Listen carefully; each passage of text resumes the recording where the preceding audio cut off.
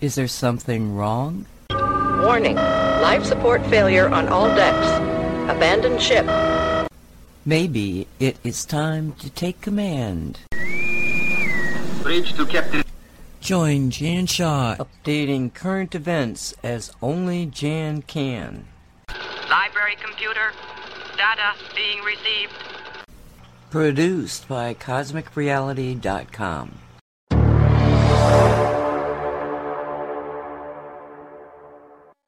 Hello and welcome to this week's Cosmic Creating Show. Today is Christmas Eve, the 24th of December 2022. My name is Jan Shaw. I'm known as the Success Alchemist. You can find me at thesuccessalchemist.net, thewebalchemist.net, empoweredmanifestation.com, and on social media, Facebook and YouTube, Jan Shaw, the Success Alchemist, Twitter at Coach Jan Shaw, Truth Social, Success Alchemist, and on Telegram, US UK Patriot. And as I said, today is Christmas Eve, so I want to start by wishing everybody a very Merry Christmas if you celebrate it, and happy holidays if you don't. And the title of today's show is Kari Lake Lawsuit, Omnibus Bill Abomination, Twitter Files-J6, and January 6th Criminal Referral. And I'm going to start with the Kari Lake lawsuit. This news is hot off the press. It literally just landed in my inbox a few moments ago. And it's from Trending Politics. Breaking: Arizona judge makes final decision on Kari Lake's election case. The Hill is reporting that an Arizona judge has officially rejected Kari Lake's attempt to challenge the results of her 2022 midterms loss to Katie Hobbs, and loss is in inverted commas. You can guess why. Here's the scoop from The Hill. An Arizona judge ruled against Kari Lake in her challenge of Governor-elect Katie Hobbs' Democrat victory, dismissing the highest-profile case challenging the midterm election results. Maricopa County Superior Court Judge Peter Thompson, following a 2-day trial, found that Lake had not proven that election officials committed intentional misconduct sufficient to change the race's outcome. Lake, who lost to Hobbs by about 17,000 votes, had alleged election officials in Maricopa County intentionally sabotaged her victory by causing Election Day printer malfunctions and violating chain of custody procedures. The judge made this ruling despite election officials admitting that 42% of the ballots were improper and that the printers were altered on Election Day. This is a huge loss for voter integrity. Lake is likely to appeal this decision, but the system appears to be too corrupt to overturn. This is a developing story. Stay tuned for more. So, sickening decision by the judge. If you've been following it, you'll know that there was plenty of evidence provided and no credible defense evidence provided by the Maricopa County elections team. And I'm going to cover some of the evidence that was shared during the course of the trial, just so you can judge for yourself whether you think that this decision by the judge is reasonable or not. So this is from Trending Politics. Kari Lake trial reveals 42.5% of randomly examined ballots were improper. According to Republican governor candidate Kari Lake's legal team, 42.5% of examined ballots in Maricopa County for the 2022 governor's race were illegitimate. Lake's trial began on Wednesday, where she is attempting to prove that wide-scale fraud took place in Maricopa County on Election Day. The Lake War Room tweeted on Wednesday that 48 of the 113 ballots that were reviewed during examination were, quote, 19-inch ballots produced on 20-inch paper, end quote. This 1-inch discrepancy caused chaos on Election Day, causing the mass rejection of these votes as they were attempted to be read through the tabulators, the Kari Lake War Room tweeted. In a separate tweet, the Lake War Room wrote, This is how they disenfranchised Maricopa County voters on Election Day. The ballots were designed to be unable to be read through the machines. This wasn't an error, it was malice. The process worked exactly as they intended it to do. One commenter on Twitter noted that there was no way the improper ballot size could have been because of error. The expert testified there are only two ways for the 19-inch image to have been projected onto the 20-inch ballot, which would cause tabulator errors. Both methods require an administrator to change. This could not have happened by chance or error. It was fraud. The Lake War Room added context with video footage of the trial. The co-elections director for Maricopa County refuses to accept responsibility for the county-wide failures on Election Day, falsely asserts the people impacted by problems at voting centres could simply go somewhere else. It's not that easy, but he knows that. And the Post-Millennial reported the race between Hobbs and Lake was decided by less than 18,000 votes, with the Democratic candidate winning 1,287,891 votes to Lake's 1,270,774. The counts put forward by Lake's team contest her loss. Most counts were thrown out by Maricopa County Superior Court Judge Peter Thompson, with 8 being tossed while 2 counts were allowed to proceed. Those counts deal with alleged intentional misconduct. Lake told Turning Point USA's America Fest on Tuesday that this marked a huge win for her legal team, saying, "We've got great news, we're taking these bastards to trial," adding that Hobbs would take the stand in the trial. It was later announced by Lake's attorneys that they had withdrawn the subpoena for Hobbs to testify. Maricopa County wants you to believe that they are so incompetent that all of the problems on Election Day can be written off as mistakes. Would that make it any better? Is the election better run by clowns and not crooks? This was no accident, and we're done with the circus, the Lake War Room would go on to tweet. Then Wall Street Journal reports Kari Lake trial. Maricopa County's expert witness didn't even see one ballot in bombshell admission, and this was from the 23rd. If you listen to the left, you'd think Kari Lake's legal team got destroyed in the courtroom on Thursday. Lake, the GOP Arizona gubernatorial candidate, lost by a count of 17,000 votes in a midterm election plagued by irregularities and delays in in-person voting. She's challenging the results, and as KVOA TV reports, the fate of that challenge is now in the hands of a Maricopa County judge. While these challenges are long shots to begin with, if just because of how the system works, lefty site Raw Story was convinced an expert witness called by Maricopa County destroyed Kari Lake's case in less than 60 seconds. An expert witness called by lawyers representing Maricopa County on Thursday ripped apart defeated Republican gubernatorial candidate Kari Lake's case to overturn the election in just 1 minute, the story began. That witness, University of Wisconsin political science professor Kenneth Mayer, in quotes, destroyed her case thusly. My high-level response is that all the claims that were made in the complaint about the effects of voter wait times, the claims of disenfranchisement, claims about a disproportionate effect on Republicans and their voters, that they are all based on pure speculation, he claimed. There's simply no data to support any of those claims, and there's quite a bit of data that suggests this did not happen. Oh snap, well this just proves the entire thing is a farce, right? I mean, he's an expert. That's how you get to be called an expert witness after all. And if there's one thing to know, it's that you need to trust the experts.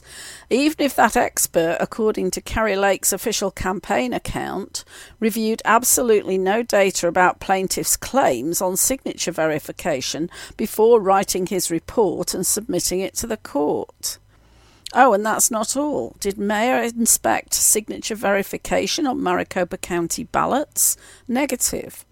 Does he have, despite his full-throated defense of voting machines and tabulators in Maricopa County, any expertise in technology matters? Nope. the account reported. Was he even in Maricopa County on election day to witness the chaos firsthand? Of course not. And why is this important? Mayer admitted in his testimony that election day voting favoured Republicans by 70%. Furthermore, Maricopa County's expert wrote his report based on, wait for it, what he was told by Maricopa County officials, apparently. Nor is Kenneth Mayer a disinterested party. Maricopa County apparently picked as its expert an extremely woke man who has tweeted about his contempt for former President Donald Trump and the GOP.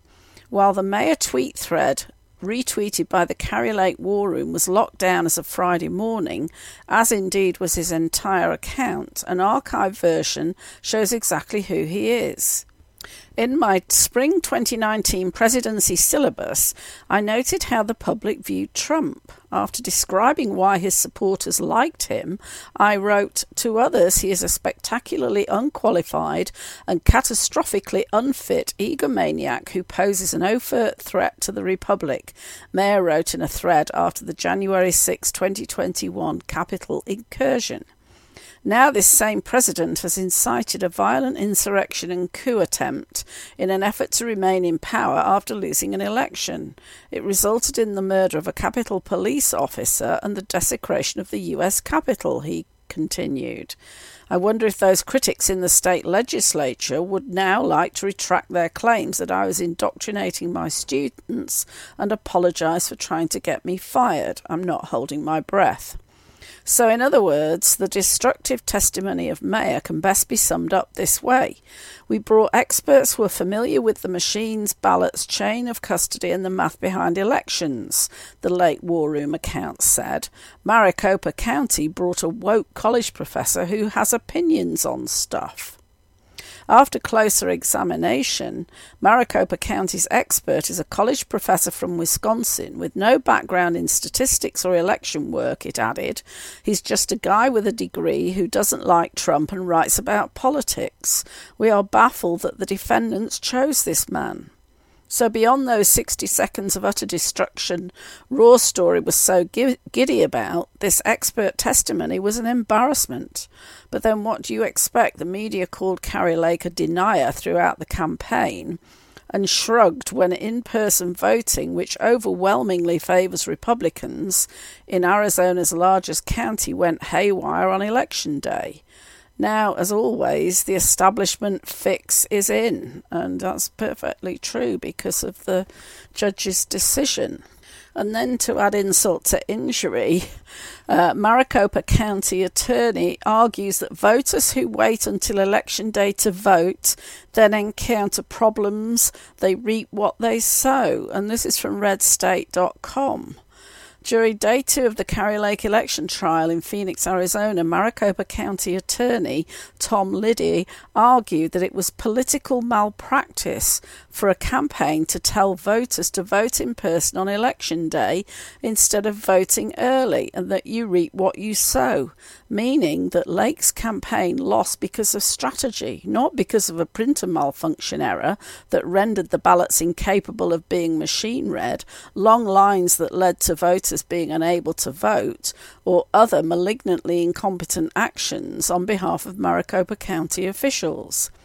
Now, playing devil's advocate, it may well be that even with all of the malignant incompetence on behalf of the county, that Hubbs still won.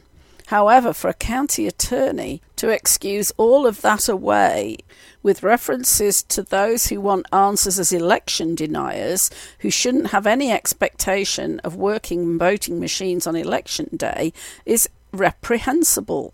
During his closing argument, Liddy said, "But those errors, or those mishaps by machines, if you will, the effect that had on election day voters was compounded, Your Honour, not by intentional misconduct by any employee or anybody under the control of Maricopa County, but by months and months and months of communication from the current leadership of the Republican Party of Arizona and the communication specialists of the Kari Lake for Governor campaign that said, do not vote early. Even if you got an early ballot, don't mail it, don't drop it off at the drop box. 2,000 mules go on election day and vote in person. And Lord forbid, don't ever put your ballot in the drop box, in the ballot box, or in drawer number 3, because there's something very scary about drawer number 3, which is nothing but a ballot box. That's what people all over the world do with their ballots. Vote it and stick it in the ballot box. But people were terrorised by that on election day. That's not on Maricopa County. That's on the Kari Lake for Governor campaign. That's on the Dr. Kelly Ward-led Arizona Republican Party communications apparatus. So we did not see 2 days of testimony and all of those affidavits came in, evidence of a botched election. We saw evidence of a botched campaign, political malpractice. Who goes out and tells their voters don't vote on day 1 of early voting, day 2, day 3, all the way up to day 26 of early voting? Wait until the last second. That's political malpractice. You reap what you sow. Your Honour, the burden has not been met. When people come into this courtroom without evidence, there should be a day of reckoning, and this has been happening all over the country, Your Honour, and it's got to stop, and it's got to stop right now, and the place to stop it is right here in your courtroom. Your Honour, right here in Mesa, Arizona. This has got to stop. We've got to get back to respecting elections because that's all we have, Your Honour. Different religions, different creeds, different ethnicities, different backgrounds. There's only one thing that makes us Americans, and that's we believe in choosing our own election, our own rulers, our own governors, our own mayors, our own presidents, and we do that through elections. Before the article continues, I just want to say this is their attitude that we're choosing rulers, whereas we are actually choosing representatives, but that policy or that concept seems to have gone out of the window with these people. They think they can control everything and everyone. Anyway, continuing, he's got a slightly warped understanding of what makes us Americans and an even more warped view of what we're voting for when we cast our ballots. But we'll set all that aside for a moment. What exactly does counsel mean by without evidence? Simply because he doesn't agree with the evidence doesn't mean that there is no evidence. On Wednesday, we learnt that a printer setting error caused 42.5% of 113 ballots examined by Lake's team to be invalid because they were 19-inch ballots produced on 20-inch paper. On Thursday, we learned more about that issue. Scott Jarrett admitted under oath that the ballot fit to print issue was known and is being investigated, but Maricopa County never informed the public. We also learned that the ballot on demand printers, which they have to use because people from throughout the county can vote at any vote centre, had issues on election day and that the county's root cause analysis has not been completed as of this time. And we learned that the printer setting changes that caused the shrink to fit issue were enacted on election day. And it shows a tweet from Kari Lake. Attorney Kurt Olson, is it your testimony that the printer set changes that led to the so-called shrink to fit issue, was that done on election day? Maricopa County Elections Director Scott Jarrett, that's correct. And just as another aside, they're supposed to have fully tested these machines prior to voting day or prior to election day. So how come they were able to change the settings so that all these errors occurred?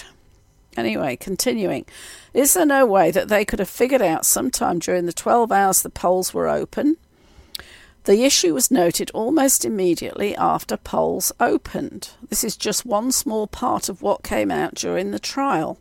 As far as the Hobbs Maricopa County team, their main expert is a professor at the University of Wisconsin who relied on the accuracy of the data that Maricopa County gave to him and wasn't even in Maricopa County on election day. Well, of course, the data that they gave the expert is going to say what they want it to say. Why wouldn't it? Without any independent investigation of the accuracy of that evidence, there's no way to have confidence in a single conclusion the expert drew. Closing arguments wrapped up around 5:30 p.m. Arizona time, and Judge Peter Thompson informed the parties he will take the matter under advisement and issue a ruling forthwith. Editor's note: Republican voters deserve answers and accountability for the failed red wave. So the result is extremely disappointing, I have to say, but on the whole not surprising. You know, all this cover-up and this denial of voter fraud is appalling, abominable. There is a piece of good news. GOP AG candidate gets huge news in court. Election case allowed to proceed on 4 counts. And this is from the Western Journal, published Thursday.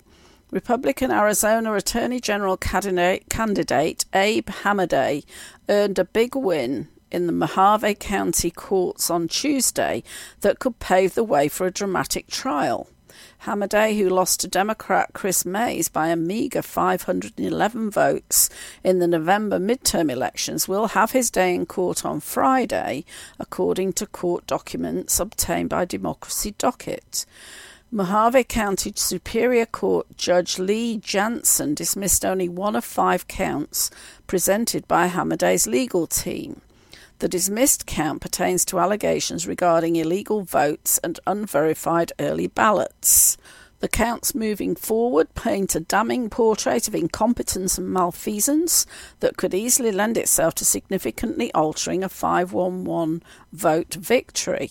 The first count of the election challenge specifically targets Maricopa County and alleges erroneous count of votes and election board misconduct, wrongful disqualification of provisional and early ballots. The second count also specifically targets Maricopa County and similarly alleges erroneous count of votes and election board misconduct, wrongful exclusion of provisional voters. The third count, which targets multiple election officials, including Mays and Governor-elect Katie Hobbs, alleges erroneous count of votes, inaccurate ballot duplications. The final count moving forward alleges illegal votes and erroneous count of votes, improper ballot adjudications. Given the razor-thin margin in the race, a decision in Hamadeh's favour on each of the aforementioned counts could significantly impact the election results. Republican gubernatorial candidate Kari Lake tweeted about his court victory on Tuesday. Want some more good news, Lake said. Abraham Hamadeh's election lawsuit is going to trial. Dismissal failed. The article goes on to talk about Kari Lake's case, and then it goes on to say this case is different from those cases, i.e. Hamadeh's case is different from Lake's, because the plaintiff is not alleging political motives or fraud or personal agendas being pushed. It is simply alleging misconduct by mistake or omission by election officials led to erroneous count of votes and which, if true, could have led to an uncertain result, the judge wrote in his ruling.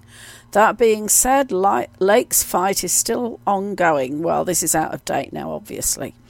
So depending on how that trial and Hamadeh's trial go, things could look very different for Arizonians from how things looked on November 8th. Well, it'd be interesting to know whether the dismissal of Kari Lake's case is going to have an impact on what happens in Hamadeh's trial, and vice versa, because if Hamadeh's trial wins, if Hamadeh wins in that trial, then that calls into question the dismissal of the case in Lake's trial. It'll be interesting to see how this all plays out.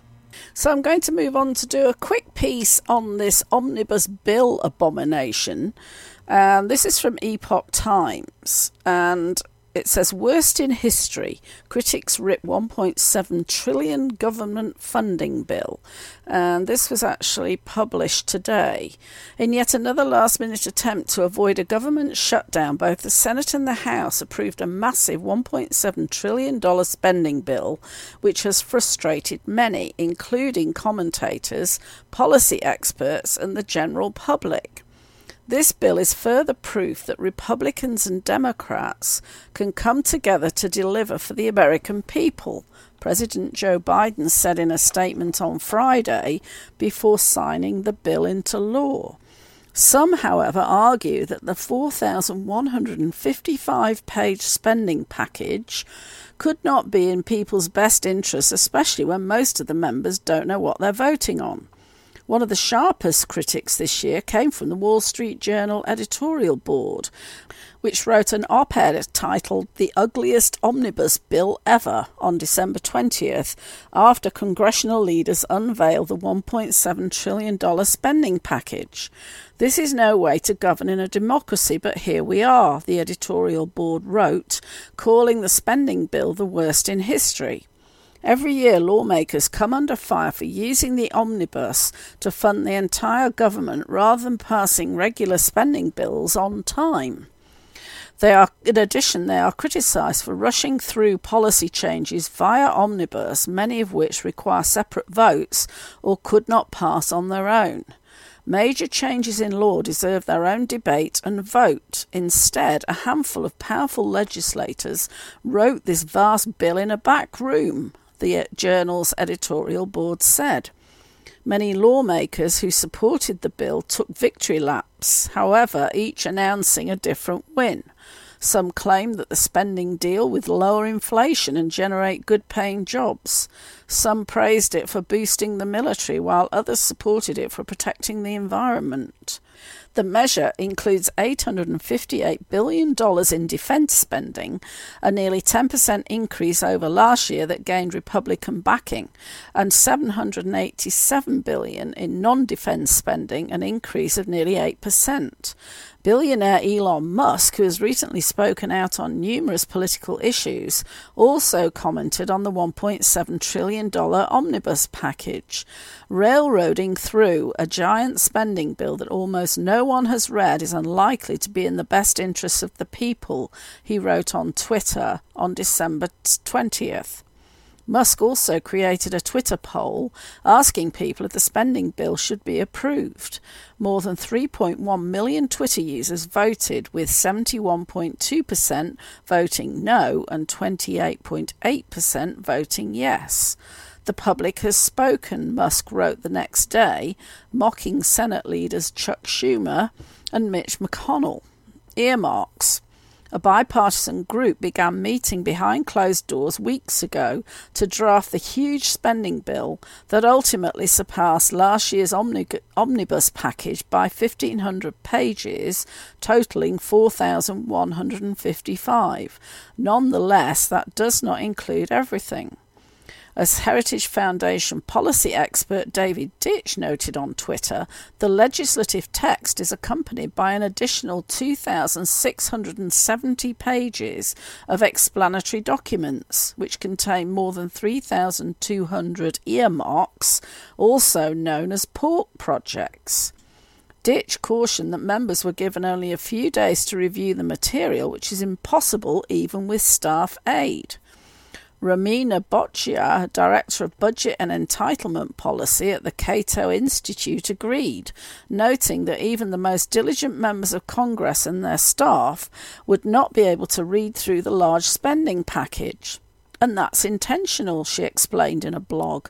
The more time legislators would have to ponder the details of the bill, the more opposition to it would likely arise. Some examples of earmarks included $1 million for the Rock and Roll Hall of Fame and Museum in Cleveland, $4 million for the Covina High School pool, and $5 million for the Upper Columbia United Tribes Salmon Reintroduction Project. Some Republicans and conservative media outlets have also voiced their disapproval of the spending package, claiming that the government is using tax dollars for woke initiatives. Among the projects criticised were $3 million for the American LGBTQ plus Museum in New York City, $3.6 million for a Michelle Obama Trail in Georgia, $477,000 for the Equity Institute in Rhode Island, and $1.2 million for LGBTQIA plus Pride Centres. The choice is clear. The package gives inflation relief to Americans as it provides funding for nutrition programs, housing assistance, home energy costs, and college affordability, among other things, according to Senate Appropriations Committee Chairman Patrick Leahy, a Democrat from Vermont.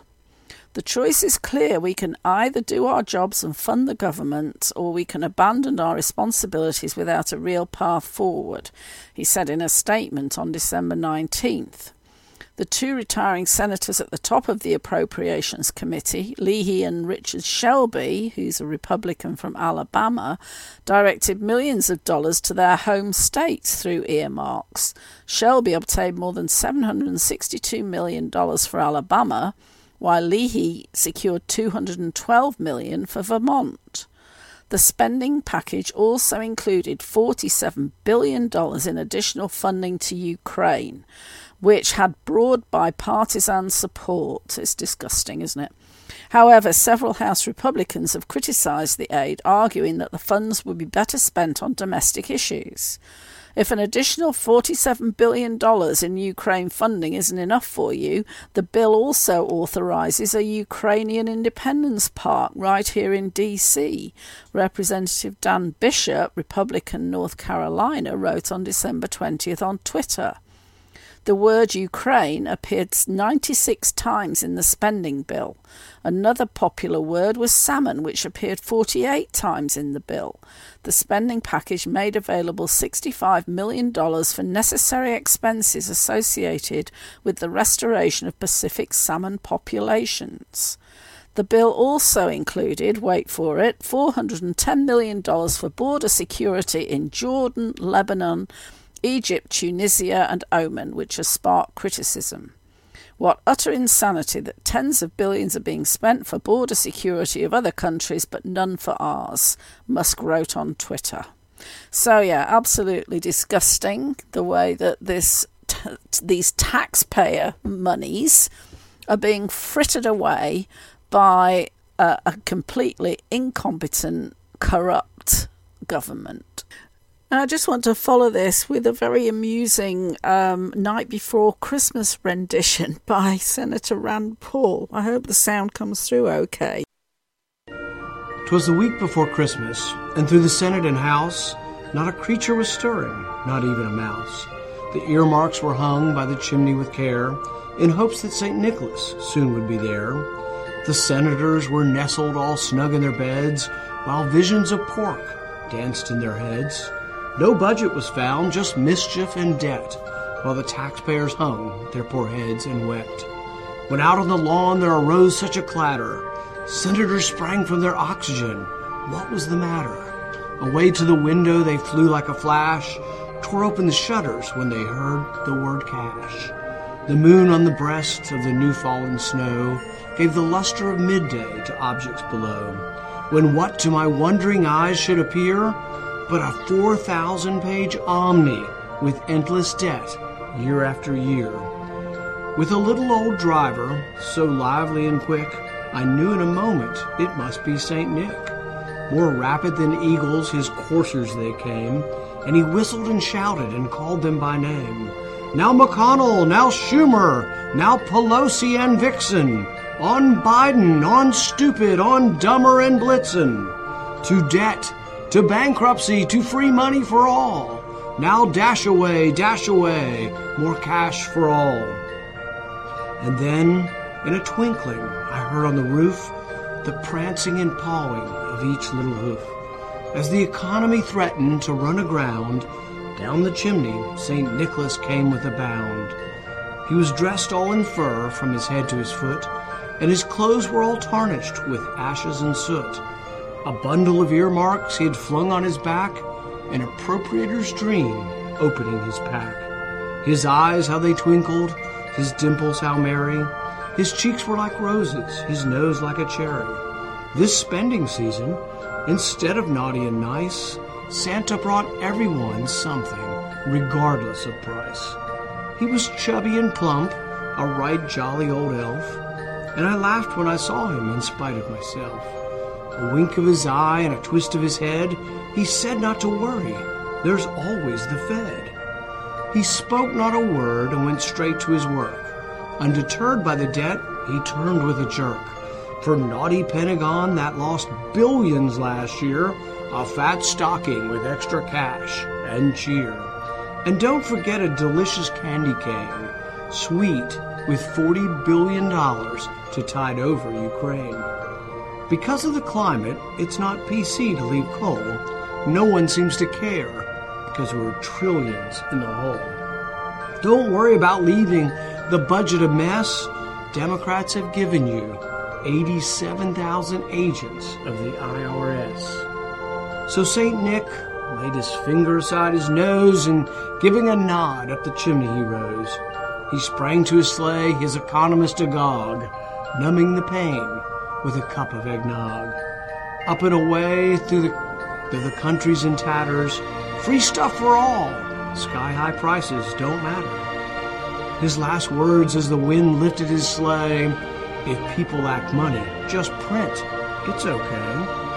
But I heard him exclaim, ere he drove out of sight, happy bankruptcy to all, and to all a good night.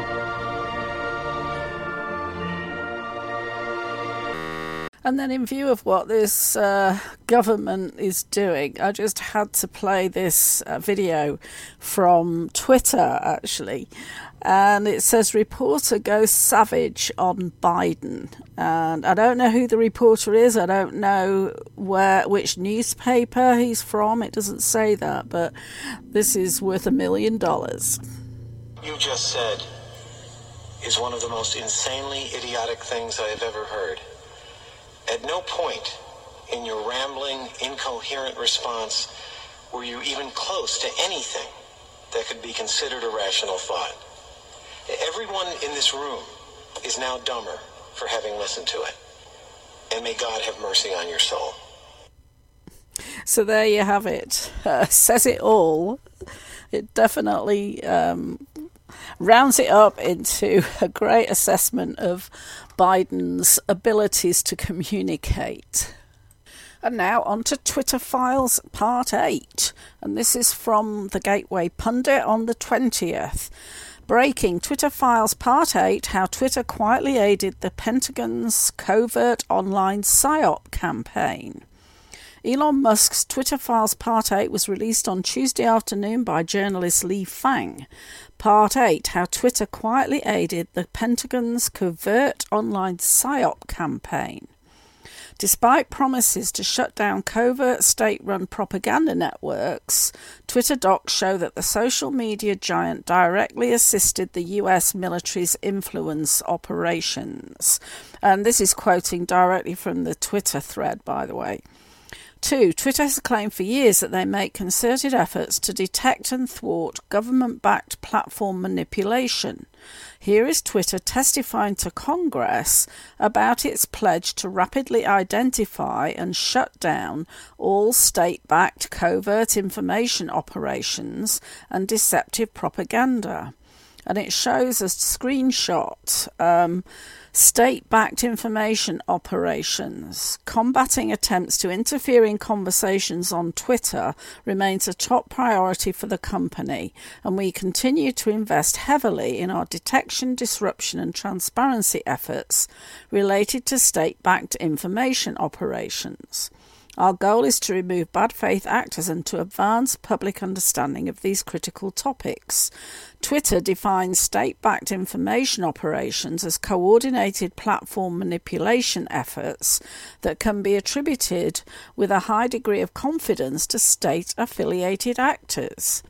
State-backed information operations are typically associated with misleading, deceptive and spammy behaviour. These behaviours differentiate coordinated manipulative behaviour from legitimate speech on behalf of individuals and political parties. Whenever we identify inauthentic activity on Twitter that meets our definition of an information operation and which we are able to confidently attribute to actors associated with a government, We share comprehensive data about this activity. 3. But behind the scenes, Twitter gave approval and special protection to the US military's online psychological influence ops. Despite knowledge that Pentagon propaganda accounts used covert identities, Twitter did not suspend many for around 2 years or more. Some remain active. 4. In 2017, a US Central Command CENTCOM official sent Twitter a list of 52 Arab language accounts we use to amplify certain messages, that's in quotes. The official asked for priority service for 6 accounts, verification for 1, and whitelist abilities for the others. The same day CENTCOM sent the list, Twitter officials used a tool to grant a special whitelist tag that essentially provides verification status to the accounts without the blue check, meaning they are exempt from spam/abuse flags, more visible/likely to trend on hashtags. 6. The CENTCOM accounts on the list tweeted frequently about US military priorities in the Middle East, including promoting anti-Iran messages, promotion of the Saudi Arabia US-backed war in Yemen, and accurate, in quotes, US drone strikes that claim to only hit terrorists. CENTCOM, this is 7, CENTCOM then shifted strategies and deleted disclosures of ties to the Twitter accounts. The bios of the accounts changed to seemingly organic profiles. One bio read Euphrates Pulse. Another used an apparent deep fake profile pic and claimed to be a source of Iraqi opinion. 8. One Twitter official who spoke to me said he feels deceived by the covert shift. Still, many emails from throughout 2020 show that high-level Twitter executives were well aware of DoD's vast network of fake accounts and covert propaganda and did not suspend the accounts. 9. For example, Twitter lawyer Jim Baker mused in a July 2020 email about an upcoming DoD meeting that the Pentagon used poor tradecraft in setting up its network and were seeking strategies for not exposing the accounts that are linked to each other or to DoD or the USG. 10. Stacia Cardile, another Twitter attorney, replied that the Pentagon wanted a skiff and may want to retroactively classify its social media activities, quote, to obfuscate their activity in this space, and that this may represent an overclassification to avoid embarrassment, end quote. In several other 2020 emails, high-level Twitter executives / lawyers discussed the covert network and even recirculated the 2017 list from CENTCOM and shared another list of 157 undisclosed Pentagon accounts, again mostly focused on Middle East military issues. 12. In a May 2020 email, Twitter's Lisa Roman emailed the DoD with 2 lists. One list was accounts previously provided to us, and another list Twitter detected. The accounts tweeted in Russian and Arabic on US military issues in Syria/ISIS, and many also did not disclose Pentagon ties. 13. Many of these secretive US military propaganda accounts, despite detection by Twitter as late as 2020, but potentially earlier, continued tweeting through this year, some not suspended until May 2022 or later, according to records I reviewed. 14. In August 2022, a Stanford Internet Observatory report exposed a US military covert propaganda network on Facebook, Telegram, Twitter, and other apps using fake news portals and deep fake images and memes against US foreign adversaries. And it's got a link to public-assets.graphica.com. 15. The US propaganda network relentlessly pushed narratives against Russia, China, and other foreign countries. They accused Iran of threatening Iraq's water security and flooding the country with crystal meth, and of harvesting the organs of Afghan refugees. 16. The Stanford report did not identify all of the accounts in the network, but one they did name was the exact same Twitter account CENTCOM asked for whitelist privileges in its 2017 email. I verified via Twitter's internal tools. The account used an AI-created deep fake image. 17. In subsequent reporting, Twitter was cast as an unbiased hero for removing a network of fake user accounts promoting pro-Western policy positions. Media covering the story described Twitter as evenly applying its policies and proactive in suspending the DoD network. 18. The reality is much more murky. Twitter actively assisted CENTCOM's network going back to 2017 and as late as 2020 knew these accounts were covert / designed to deceive, to manipulate the discourse, a violation of Twitter's policies and promises. They waited years to suspend. 19. Twitter's comms team was closely in touch with reporters working to minimise Twitter's role. When the Washington Post reported on the scandal, Twitter officials congratulated each other because the story didn't mention any Twitter employees and focused largely on the Pentagon.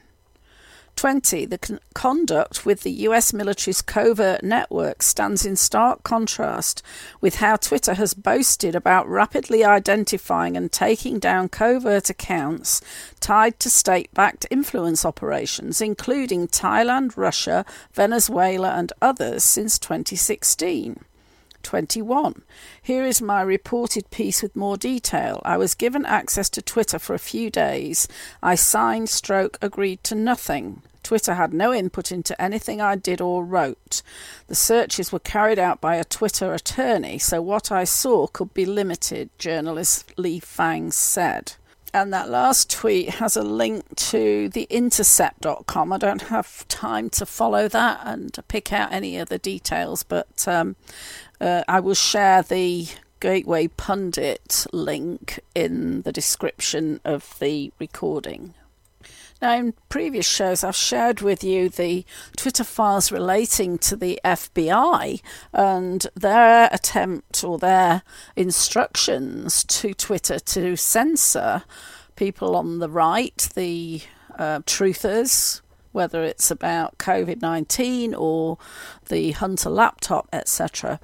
And Red State has reported Jonathan Turley and Michael Schellenberger sweep the leg out from under FBI response to Twitter files. This was on Thursday. And, you know, the FBI did give some pretty weak responses to the Twitter files. Anyway, the article says, the response by the FBI to the damning information in the Twitter files has been less than satisfactory. Their first response suggested that the contacts with the social media platform were all just completely normal contacts, that they weren't asking Twitter to take any action against the Americans who were then subsequently censored. And the quote says, the FBI regularly engages with private sector entities to provide information specific to identified foreign malign influence actors, subversive, undeclared, covert or criminal activities. Private sector entities independently make decisions about what, if any, action they take on their platforms and for their customers after the FBI has notified them. End quote. They claim they weren't asking social media or any of the private sector entities they were contacting to, quote, take action, end quote, against anyone. And again from the FBI, we are providing it so that they can take whatever action they deem appropriate under their terms of service to protect their platform and protect their customers. But we never direct or ask them to take action, the FBI official said. Yes, let's just ignore the contacts to Twitter flagging people's accounts for action. That's not telling Twitter to do anything. Talk about the gall of saying that and expecting us to buy it. As my colleague Strafe reported, the FBI continued to gaslight with the statement they issued on Wednesday. And it shows a tweet from Greg Price Breaking, the FBI responds to Elon Musk releasing the Twitter files. It is unfortunate that conspiracy theorists and others are feeding the American public misinformation with the sole purpose of attempting to discredit the agency. How is quoting what they said to Twitter a conspiracy theory? The whining by the FBI here, given what we've seen so far in the Twitter files, takes the cake. The nerve of them saying quoting them and being concerned about suppression of speech is only about discrediting them. The poor, misunderstood FBI, everyone. Hey, they're just policing your Twitter for election jokes and helping to shut down stories which might hurt the Democrats and Joe Biden. How dare you be upset by that?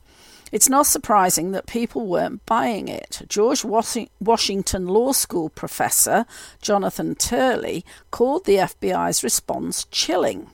It is not clear what is more chilling, the menacing role played by the FBI in Twitter's censorship program, or its mendacious response to the disclosure of that role, he declared in a tweet, then continued in a thread. This week saw another FBI quote, nothing to see here, end quote, statement to the Twitter files. Rather than acknowledge the concerns and pledge to work with Congress to guarantee transparency, the FBI is attacking free speech advocates who are raising the concern that Twitter had become an agent of the government in censorship. There are some who would question whether, quote, working every day to protect the American public, end quote, should include censoring the public to protect it against errant or misleading ideas. There was a time when that was not a conspiracy theory. Author Michael Schellenberger, who has been one of the media-journalists involved in releasing the Twitter files, also blasted the FBI's spin. Schellenberger said the FBI didn't deny that they had Hunter Biden's laptop since December 2019, so they knew it was real, yet they told Twitter that a hack and leak involving Hunter might occur in October 2020. He also said they were spying on Rudy Giuliani when he gave a copy of the laptop hard drive to the New York Post. Quote, at this point, members of Congress should be extremely concerned that FBI is engaged in a cover-up. End quote, Schellenberger said. He went on, there needs to be an aggressive investigation of the apparent politicization of the FBI by Congress and perhaps even a special counsel in the DOJ to investigate what happened. Schellenberger also appeared to cite remarks of Republican James Comer of Kentucky, the likely incoming head of the House Oversight Committee, who suggested the way to hold the FBI accountable would be to hold up their money. The Twitter files have confirmed the widespread suspicion that the FBI has behaved inappropriately in its relationship to social media companies, Schellenberger said. Now Congress needs to find out if it also behaved illegally. Holding up the money may be the only way to get any real answers and change. We've already seen from the reports of whistleblowers what chaos the FBI is in, and the Twitter files just add to that exponentially. But instead of calling the FBI to account, the Biden administration is planning to give them an even bigger increase in money in the Omnibus bill. That's just one of the many reasons that the Republicans in the House need to throw the brakes on the bill and commit to some real accountability. And on that note, just the news reports, Jordan demands FBI turn over all communications with Twitter as probe of censorship heats up. Republicans take over the House on January 3rd, as Chairman Jordan will be able to subpoena the FBI for any of the evidence requesting in the letter that the Bureau doesn't volunteer. This was published yesterday. House Judiciary Committee Republicans, led by incoming Chairman Jim Jordan, demanded Friday that FBI Director Chris Wray turn over records of all communications and payments the law enforcement agency had with Twitter, signalling aggressive investigations of social media censorship next year. Jordan's office said the release of internal files by Twitter's new owner, Elon Musk, had unmasked an ongoing surveillance operation that exceeded FBI investigative authorities and that resulted in a coordinated misinformation effort between the FBI and Twitter to suppress and censor free speech. We are investigating politicization and abuses at the FBI as well as big tech censorship of conservatives online. Jordan and Representative Mike Johnson from Louisiana wrote Ray in an oversight letter. Newly released information shows the FBI has coordinated extensively with Twitter to censor or otherwise affect content on Twitter's platform. And so it goes on. I won't read the rest of that, but they're going to be going after the FBI in the new year, which is great news. And Brian Cates is reporting on his Substack, the Fauci files are the next big step in the Great Awakening. The ground has been prepared. We only need Elon Musk to follow through. For 2 weeks now, new Twitter CEO and owner Elon Musk has been teasing the release of what has come to be known as the Fauci files. And it shows the tweets that Elon Musk put out. My pronouns are prosecute/Fauci. And Dave Lee replies, will this be explained in a new Twitter files part? Elon replied, yes. Gunter Eagleman joined in. Elon, serious question. Do you regret getting the COVID vaccine? Elon replied, first one was fine, but the booster knocked me flat for days. Way worse than when I got original COVID-19 and was unvaccinated. And then the Hodge twins tweeted, so the FDA finally came out and said that Pfizer's COVID shot causes blood clots, only 2 years late. And Elon replied with an emoji and said, much will come to light as Fauci loses power. And Robert Kennedy Jr. Also tweets, Fauci purchased Omerta among virologists globally with a total of $37 billion in annual payoffs in research grants. With the paymaster gone, the orthodoxies will unravel. And I had to look up what Omerta means, and it's a mafia term, so I learnt about, keeping things quiet. So he bought them off, basically, and Elon replies precisely. I'm just going to jump to the end now as I'm running out of time. It says, and when Elon Musk drops the Fauci files and the normies on Twitter see the stone-cold black and white documentary evidence of what Fauci and his evil crew did to them while working hand in glove with Twitter's old regime, you are going to see a very real wave of national anger quite unlike anything else this nation has ever experienced in the modern age. These people will not be able to walk down the street. They will instantly become national pariahs overnight. All we are waiting for now is for Elon Musk to follow through. Tick-tock, tick-tock, tick-tock, Dr. Fauci. I just want to quickly cover the January 6th Unselect Committee. They had a final presentation. I think it was at the beginning of the week. I couldn't watch it. I can't watch those people. But they basically decided to refer criminal charges against Trump to the DOJ and make it into more of a sham. Incidentally, and I don't have time to cover this in full, but there have been emails and texts released that show Pelosi's involvement in the planning of the security for January 6, despite the fact that she lied, saying she had no involvement in that at all. So, she's in trouble. President Trump responded to the January 6th committee report. They didn't address the election or the role of federal agents. This was yesterday.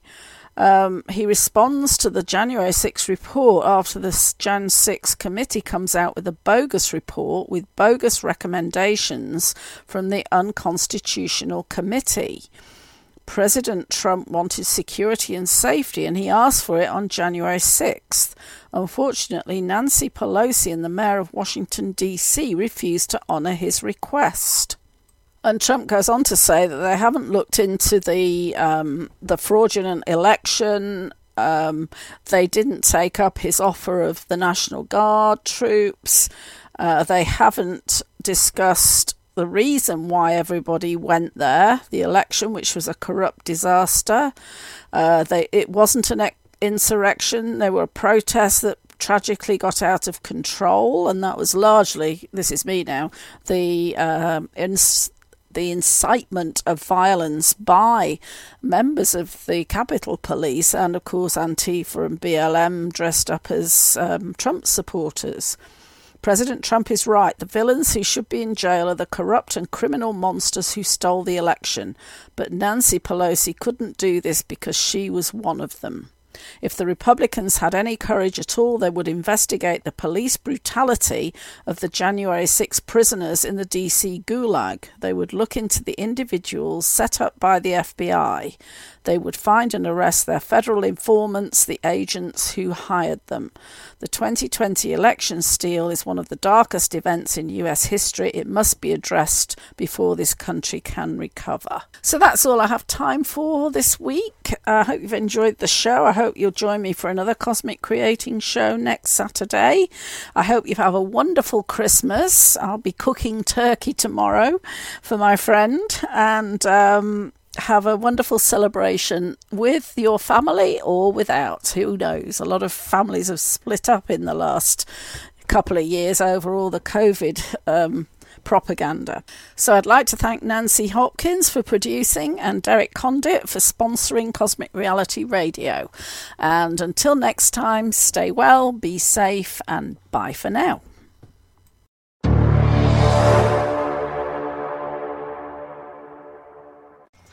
You have been listening to Cosmic Creating with Jan Shaw, updating current reality, a production of CosmicReality.com.